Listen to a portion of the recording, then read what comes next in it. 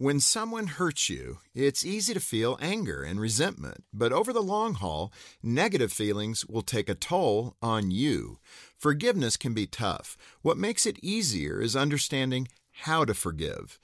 We wear anger and resentment like layers of clothing. The more we give in to negative emotions, the more layers we put on.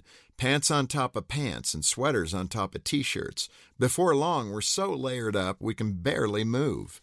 The solution is to let your bitterness go, to forgive.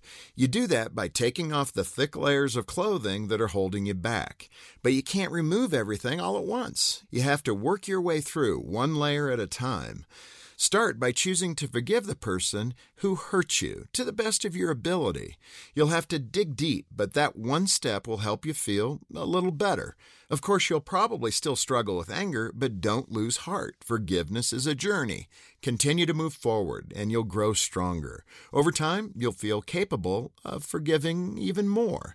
Layer by layer, you'll shed the pain that keeps you stuck. What happened to you was wrong. Nothing can excuse it, which makes forgiving the person who hurts you tough. But forgiveness isn't about the other person, it's about you. Forgiveness allows you to move forward through life in peace by setting you free from your pain, one layer at a time. For Focus on the Family, I'm Jim Daly.